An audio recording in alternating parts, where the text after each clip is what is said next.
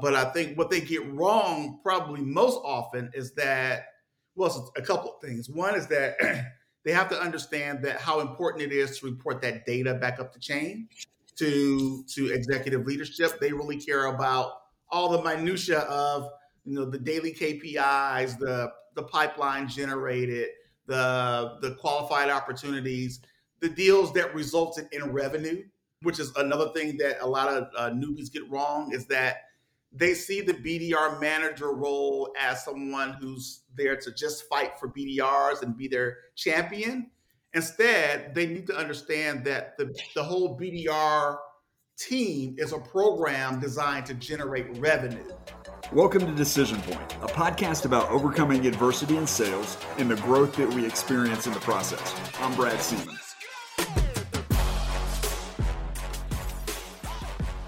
Back with Brad on this episode of Decision Point is Emanuel Carpenter. After last week's episode discussing his evolution through the BDR and the books he's written on BDR production and SDR production, Emanuel and Brad sit down today to talk about BDR management and SDR management and what it entails and what's different about that compared to the initial BDR role. For more information on Emanuel or either one of his books, head on over to EmanuelCarpenter.com. Sort of hopped around, talked about prospecting. And I want to talk about sales management, inside sales management. And so let's talk about the book. And I'm just going to give you the floor to teach a 15, 20-minute class on inside sales management and how we get it, what people do right, what they do wrong. I know you and I talked a lot about the SDR model of like taking SDRs and then converting them into salespeople. I think that's kind of the standard. So I just love to hear your opinions on what people do right, what people do wrong, and why you wrote the book. I think that's a big piece. Is what drove you to want to write the book. And I know we highlighted that a little because you were running kind of class a little. You had written a previous book, correct? Correct. Yeah, I wrote a book called Brain Dump about 5 years ago while I was working as a BDR. And it was mainly for the folks who were already BDRs, just looking to get better and upgrade their skills. And so I was working as a BDR. I was like a top performing BDR, earning six figures, and I would always get the BDR managers to sit the newbies next to me and say, "Hey, just sit there, listen to Emanuel, and if you have any questions, ask him questions." Right? And so I would unofficially be a team leader, and I would help them and do things like that. And then I would get to the point where I just got frustrated of always dealing with the newbies, being their peer model and being their team leader. So I decided, why don't I just write a book? And that way, if they ask me any questions, I can just give them the book. And then after they read the book, if they still have questions, they can ask me questions. And so I just wrote them all the things, which is why I call it brain dump. I said, let me just do a brain dump of all the things. Do you still have this book? Yeah. So I still have brain dump. It's still available on Amazon. Yep. It was published in 2017, and yeah, people still buy it. It was rated one of the top 69 prospecting books of all times by an organization called Book Authority, and so it's still on their list. I think it was number 50 the last time I checked. So that was Brain Dump, and so recently I had the same thing happen. So first of all, I created a company called SDR Masterclass. I did that about 3 years ago, and I was working that kind of as a side hustle.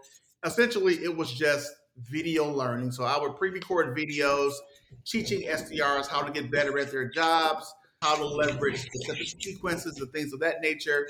And then I would teach them how to get promoted to the next level as well, be it to an AE role or to a manager role. So I would have a course called SDR to SDR Manager, SDR to AE Manager. And then I would teach them things like how to go outside the box to find leads and prospect and do their outbounding and objection handling. So I pretty much covered everything in SDR Masterclass. And then so I would give that tool, especially to the people who were looking to go from SDR to SDR Manager. They would get the job, and then they were like, okay, so now what? I'm in the job. How do I do the job? Right? I use this to get the job. How do I do the job? So one of my peers had reached out to me to ask that very same question. And so I had communicated with him via Slack on some ideas on how to do the job. But I just figured, again, instead of me just creating another course on how to be an SDR manager, or just doing Slack messages and LinkedIn posts and everything. Why not just make a compilation of everything that I've been telling people and put it in a book? And so that's what I did with the latest book.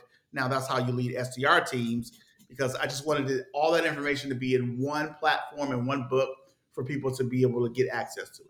What do you think the core mistake people make when managing an SDR team? The core mistake that they make with managing SDR teams is that they think up front that it's going to be all about coaching, and they're going to just teach them everything that they did as an SDR to be successful. However, there's so many other things that you have to do as an SDR manager. So, you definitely coach, you definitely train, but then there's things like writing sequences, talking to your peers outside of the organization, meeting with sales enablement and sales operations and demand gen, and reporting data back up the chain to executive management, doing pipeline reviews, just being the psychologist when BDRs and SDRs have personal issues. There's so many other things that you do outside of being a coach that they don't prepare for. So I think they have to prepare better in that aspect.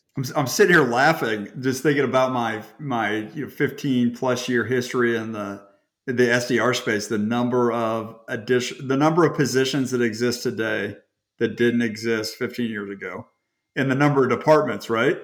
You had a VP of sales and you had a bunch of inside sales reps. That was it. And now and then you get a manager, right? You get an inside sales manager, but now you got revenue operations. You got marketing heading up SDRs, sales heading up SDRs. I mean, there's just a variety of so many different roles and positions that have sprung up. Even just thinking about so do you remember the first time you heard the name Salesforce? Yeah. So the first time I heard the name Salesforce, I want to say it was about 2004, maybe around 2004, because they were new. They were known for being strictly an online CRM. And at the time, I had worked in platforms like Goldmine and Act. Act was the platform that I was using as my CRM. Oh, yeah. I messed it up, man. They hit that one fat. Yeah. But the fact that it was all online, that was that was the seller for them, that you can do it all online from anywhere. And they became the leader in the space. I just remember, and I was listening to somebody talk about just the history of cloud. I just remember how everybody was scared that the cloud, whoever was running the cloud, was going to go out of business, right? So if it was Microsoft, hey, what if they go out of business and we lose all our contact information? And then at some point it was a security risk to keep it on site, right? Now you got to get it off, because it's your data site could get hacked. So you got to get it in the cloud. So, because it's safer. I got a whole team of people that are trying to protect that stuff. Exactly. Yeah. Yep. Funny. Okay. Yeah. Sorry. I'm not to distract you, but I was just thinking you're taking me down memory lane. Just talking. You're throwing out all these names, and then I just started laughing to myself, thinking about all these positions that that have sprung up, right? That didn't exist. Yeah. And then I started thinking about, hey, you got, stuff like Salesforce, and how it took, 2008, you go through the recession, and all of a sudden, you'll recognize this name. Other people, Siebel, which was, rock, they really had their foot in on everything. And if you're 24, you don't even know what that is. Right. So anyways, it's fun. It's fun. So yeah, I mean, so the one thing that I feel like we haven't covered enough on the podcast is just, just kind of the blocking and tackling of sales management, sales leadership. I think we have a tendency to really talk about the tactical stuff and not about the intangible stuff like leadership and what makes a good SDR leader and coach. And I think a lot of this is, you highlighted, there's a variety of departments that have sprung up that people need to interact with. And so, what's the one thing, I guess, okay, so we're just sort of kind of walking through this stuff. What's the one thing you think most people do right versus the one thing that they do wrong? Is there something that everybody just gets right? Yeah, I think the one thing that people get right is that they know that they have to coach. I mean, that's just part of the job, and they understand that. So they're prepared to coach SDRs on how to send a good email, how to do role. They do role play, and they do like objection handling, and they listen to calls. They offer their feedback on recorded calls, and sometimes they look at emails and offer feedback on those things. So they know how to coach. So they usually get that right. They understand that they have to coach in that role. But I think what they get wrong probably most often is that, well, it's a couple of things. One is that they have to understand that how important it is to report that data back up the chain to executive leadership. They really care about all the minutia of the daily KPIs, the pipeline generated, the qualified opportunities, the deals that resulted in revenue, which is another thing that a lot of newbies get wrong, is that they see the BDR manager role as someone who's there to just fight for BDRs and be their champion. Instead, they need to understand that the whole BDR team is a program designed to generate revenue. So if it's not generating revenue, then there's no point of it being a BDR team. A lot of BDR managers think that, hey, my BDRs are making qualified meetings, they're generating pipeline. We've done our share of the job, right? And now it's up to the AEs to close the deal. However, those two teams have to work in sync. If those deals are not closing, the CFO is going to look at that program and say, well, maybe we don't need BDRs if it's not resulting in revenue, right? And so that's something that BDR managers need to understand, is that it has to result in revenue close for it to be a successful program.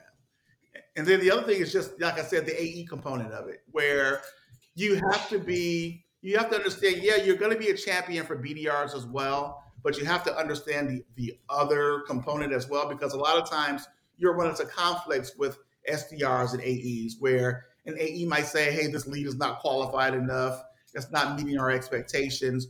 Or an SDR might say, you didn't flip this opportunity, I can't get paid on it because you didn't change it to a qualified opportunity. They need to understand both sides of the house, where the perspective of the AE and the perspective of the SDR. But I think if a lot of people get promoted from SDR to SDR manager without going into that AE role, then they don't really truly understand both aspects of the job. And also, if you're an SDR manager who's never been an AE, how are you going to teach an SDR manager how to become an AE? So it's really important for you to teach them the next step. So you're preparing them for the next role anyway.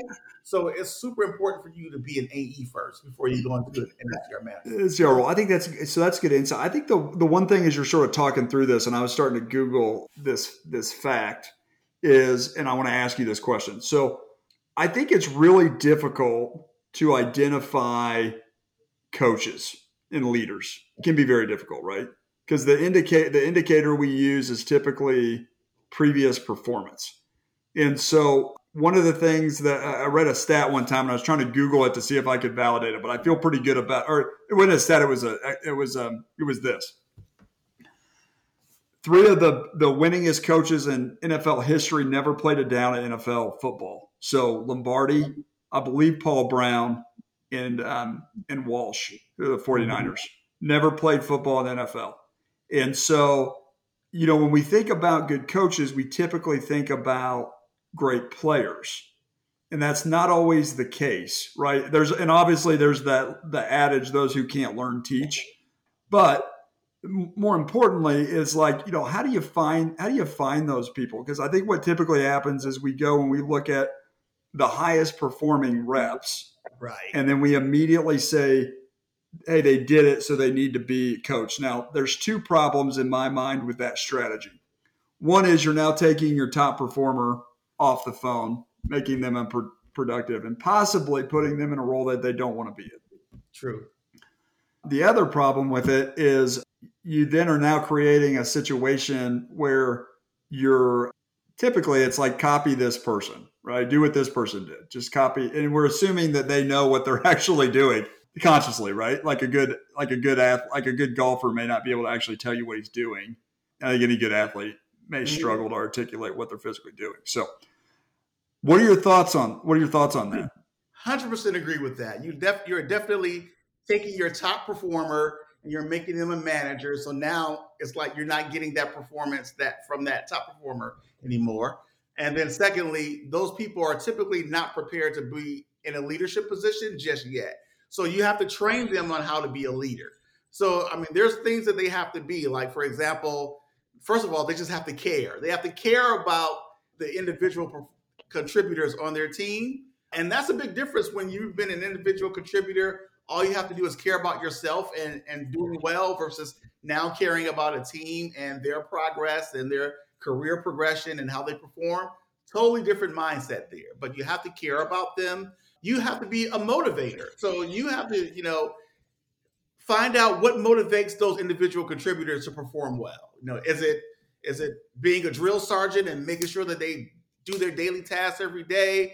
Is it showing them what they would get as a reward for being an individual contributor and doing that job well? Or is it something else? Is what motivates them? You have to figure that out, and you have to motivate them. You have to reward them publicly and discipline them privately. Some people thrive on positive motivation. Some thrive on the negative reinforcement. Like, if you don't do this job well, then you might not have a position long. If you don't have a position, which is really super funny because I think leaders tend to either positively or negatively, and they can't understand or figure out how to do the opposite, right? So if you're a positive reinforcement, it's hard to be negative. If you're negative, it's super hard to be positive. Yeah. There's a hockey coach that I know that I guarantee he writes all his emails in all capital letters. Like he only knows how to do one form of motivation. Right. And it's yelling, right? Yelling. It's yeah. Yeah. But I mean, those are like some of the things that managers need to learn. They need to learn to be motivators. They need to have an inspection process. So don't just motivate and tell people how to do things, but you need to really dive into the data to make sure that they're doing what they're supposed to do. Like, for example, one of the big mistakes that SDR managers make is that they assume that BDRs are sending good emails and then they're responding to prospects who respond to their emails. And that's not always the case. You have to really dive into those emails and look at what's being said when they're giving objections over email. But a lot of SDR managers are not looking at that and offering advice on how to fix that. So, like I said, inspection process is super important. And that's like one of the main focuses of the book is that you need to have a coaching framework and you need to have a very thorough inspection process. So you look at the data and you determine based on what's not happening and what's not occurring, what you need to do to fix that situation. Like, for example, if a BDR has a bunch of no-shows, then you need to understand, okay, if they have no-shows, that means they're inviting people to meetings, but they're not coming to the meeting. There has to be a reason why, right? So you dive into the data and you find out that, well, maybe there was no business case for them to have a meeting. Maybe they were just saying yes to get them off the phone. Maybe they didn't ask qualifying questions. Maybe they didn't intrigue them with a way for them to leverage your software or whatever you're selling to help them in their daily job. So you have to really dive into that. And then maybe you're not offering anything of significant value for them to want to have that meeting, like access to an expert, maybe a free coffee or something of that nature. So it's all about that inspection process. I think the one thing that's really overlooked too is like, I think it's possible to have one of the things that I think is possible if you're booking appointments but you're not showing up to the appointments. So like I'm an SDR. I think there's a real possibility that what is one of the things that could be happening that I think gets overlooked is you and I really connect well. And I liked you. And I booked the meeting because I liked you. And now I realize you're not going to be on that appointment. Right. So I'm not going to show up to that appointment because the dynamics of the relationship changed. I've never heard anybody talk about that, but I think that's a reality. And I'll tell you what made me think about it. I got a call from G2 Crowd. The gal perked my interest. I get on the phone. Her and I are talking. And immediately a guy from their company I highly dislike now gets on the phone. We're done, man. I'm over. It's like I'm getting out. I hope they're listening to this. Yeah. Because like all of a sudden the dynamics changed. Like I was interested. She perked my word, and then all of a sudden this other guy gets in. The whole dynamics of the conversation changed, and I was just like I turned off. Like, I don't want to keep going. I don't want to go past go. Yeah, I'm I was amazed. feeling, I'm amazed at how many organizations don't have that smooth handover process where the BDRs not only just join and introduce the AE, but they actually are active participants in that conversation. It's amazing that they just book the meeting and they're done. They don't even and show then up. done. Yeah, I mean, I think you got to real. I mean, because even a small nuance of like, hey, you and I have a great conversation. Now I see you're not going to be on the phone. I mean, that could turn me off. I mean, I think one of the issues with appointment setting is that we try to accomplish a lot. But one of the simple things could be is like there is a relational part of selling, and when those relationships start changing, it is going to affect the ease of which you potentially could move someone through the stages of the process. And so I could have all the business need. I mean, I could have no business need and super relational, and you could maybe sell me. But if I have business need and it's relational and you start changing the relationships, that could affect you continuing to go forward. So I would say, hey, if there's no show rates, you got to start asking yourself, hey, could it be as simple as like, this person's really good at building relationships and then they're clearly not getting on the phone. And so now the desire of this person to show up is going to go, or the prospects to show up could be low. No shows are complicated, right? Mm-hmm. I mean, it could be. I mean, I think do you think there's a little bit of mystery to some of this? Like, some people just get on the phone and they seem like you listen to a call recording and there's no substance or content and the people show up. Mm-hmm. And then other times they sound great and they don't show up and you're so confused. Yeah, definitely. Yeah.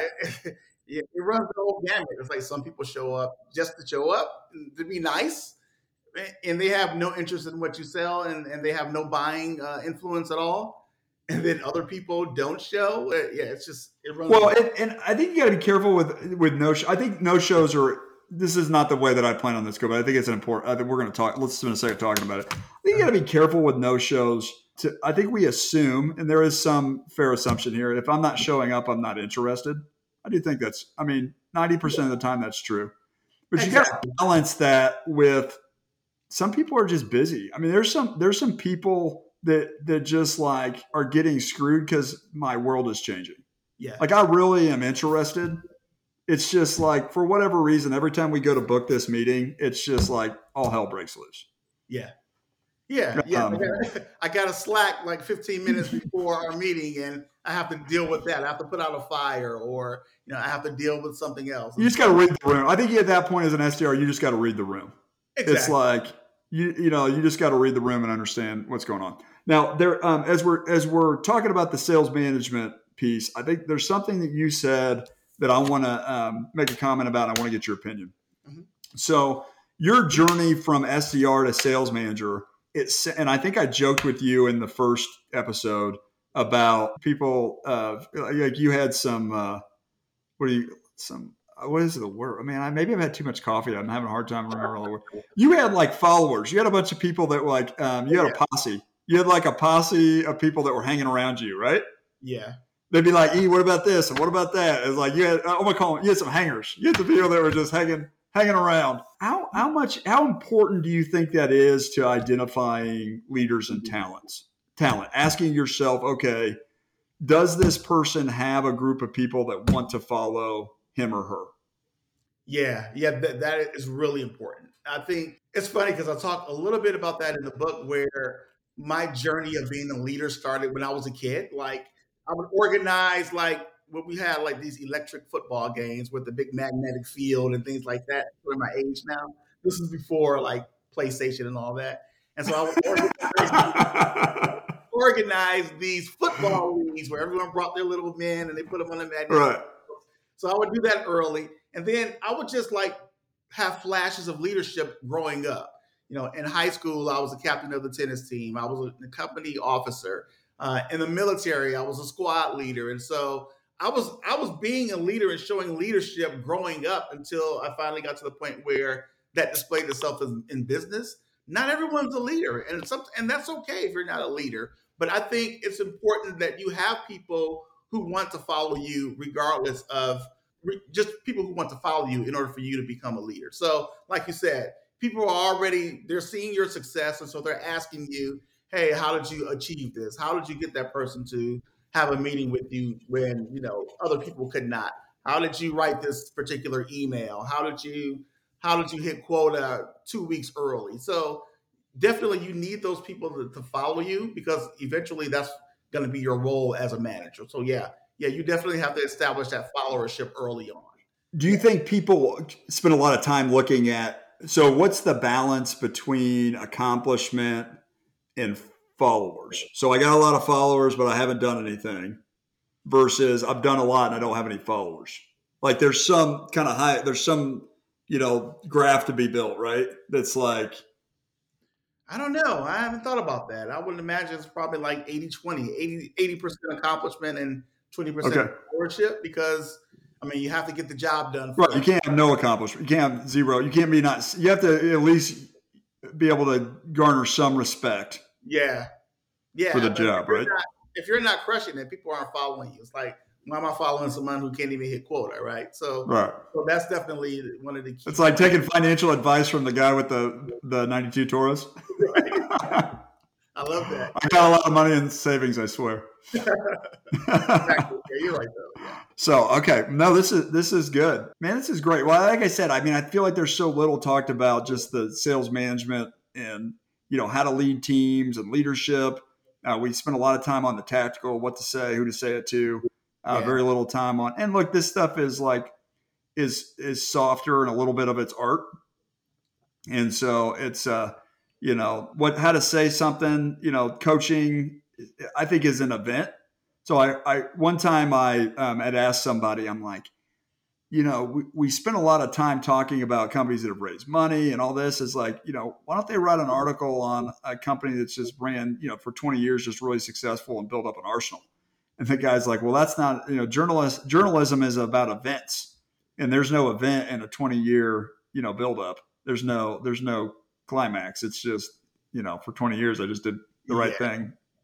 And I think the same thing is true. Like, sales management is not an event based topic, right? So you're right.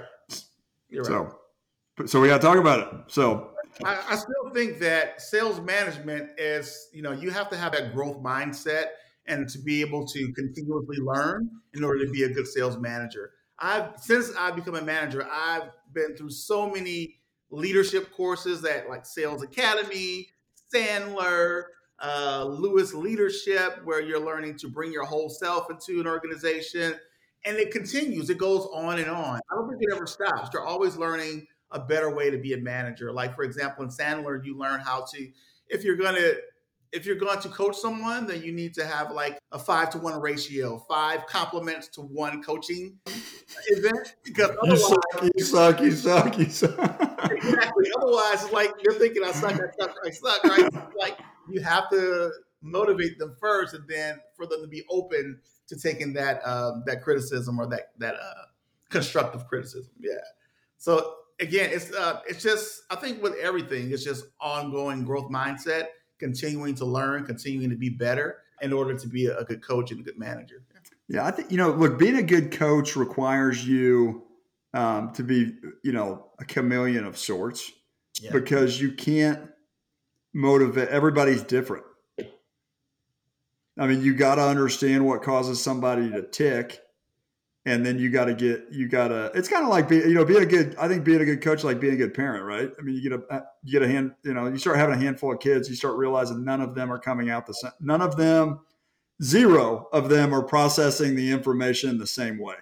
So you have an event in the house, or event, family event, and everybody, based on their personality and how they view the world, is doing that differently. Like, the house is a mess. It needs to get cleaned.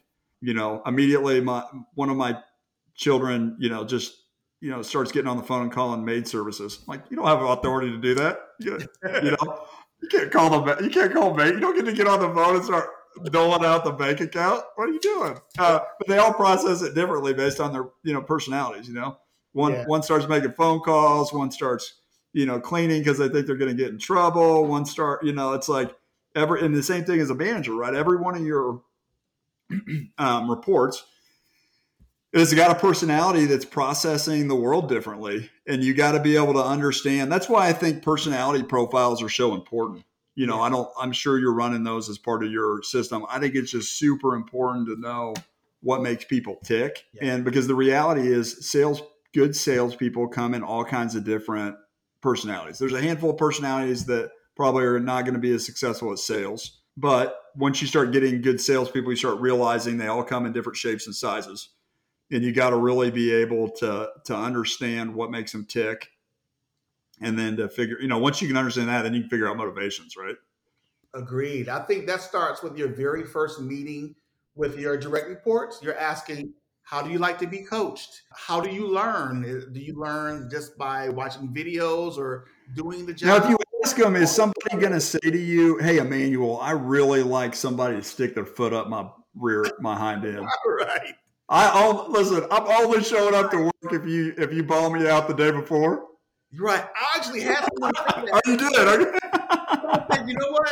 It's like my boss is too nice. I would like them to really just tell it like it is and really, give it to me. Like, let me know what I'm doing wrong and just kick my butt when I'm not doing well. I mean, that's a sign of a good player. I mean, you actually want somebody to say, hey, I want you to tell me. And look, I think and this is like being a good sports coach, which I am probably not a good sports coach. I can't watch a game and pull out. Some people have the ability to, or maybe here's a good example, because I was talking about this morning on another podcast. I listen to a podcast called the Founders Podcast by a guy named David Senra. If you have any entrepreneurial bone in you, I would get on and download this. Kind of hard to find, but David Senra, the Founders Podcast, and he basically reads books on entrepreneurs, and he takes all the business concepts out, all the things that you should learn about, and puts it into. It's like a little little sermon. He just takes it all out. He puts it into the digestible information, and he does this every week, and it's phenomenal. It's so great. If he ever quit doing it, I just put him on payroll and make him keep doing it. It's the best $90 I've ever spent. Okay. But I read a book called The Sugar King about a guy in Cuba who really ran the sugar markets, and the book goes through kind of the ups and downs, his business foray and through the different, dictatorships and government entities and all the ups and downs. And I read this book and I was like, oh, it's interesting, but I remember saying this to myself. I'm like, if David read this, I just don't know that there's a lot of business principles in this book. And then I saw last week he'd put it online that he had read it. He just happened to read it. And I listened to it. Dude, he crushed it. I'm like, I didn't hear it. And maybe it's because I listened to it and didn't read it. But he was able to take stuff out of this book that I just never even heard. Like, I did not hear that in the book. Like he said it, and I remember reading it, but wasn't like, oh, this is a great, like, I don't know if I would have highlighted that. And so I think the point is, I think some people are really good at watching something and then being able to distill things out of it, and then it's being a good teacher, right? Can you watch an event? Can you grab the highlights? Can you get them into some kind of digestible snippets? And then can you articulate them and I think a lot of this probably comes down to knowledge and understanding, right? If you watch a ton of tennis, you're probably going to be able to identify better. You're going to be if a steward of the game, you're going to be able to pull principles out that a non-steward of the game could not. So, I think, but it is a skill. Some people are naturally good at watching anything, and then being able to pull out pieces of it and coach somebody on. Other people can't. Like, my kid plays hockey. I asked one of his coaches what he could work on. He gave me like a spreadsheet. I asked the other coach, and he gave me like one thing. Yeah, you're right. So, you hit it right on the head. Yeah. Everyone's a little bit different. Some people like to read. Some people like to listen to something, watch a video. Some people just want to do it first, or some people want to watch you do it first and then they do it. So everyone's a little bit different, and it's important to ask that question up front. Yeah. Well, Emanuel, dude, I love it. Let's keep having you on. You should just be like let's make you a regular. So this is good, man. I love talking to you. This is wonderful. Thank you so much for your time. And where can people find you at if somebody wanted to track you down? Really simple. My website is just my name, EmanuelCarpenter.com, as well as you can find me on LinkedIn as well. Just Google Emanuel Carpenter, LinkedIn, you'll find me. All right. Well, thanks again. I loved it. Appreciate it, Brad. So I hope you guys enjoyed that. As always, if you want more information on the podcast, go to monsterconnect.com/podcast. You can get last year's episodes. You can get all the new episodes for this year. And as always, remember, don't let what you can't do interfere with what you can. Until next time.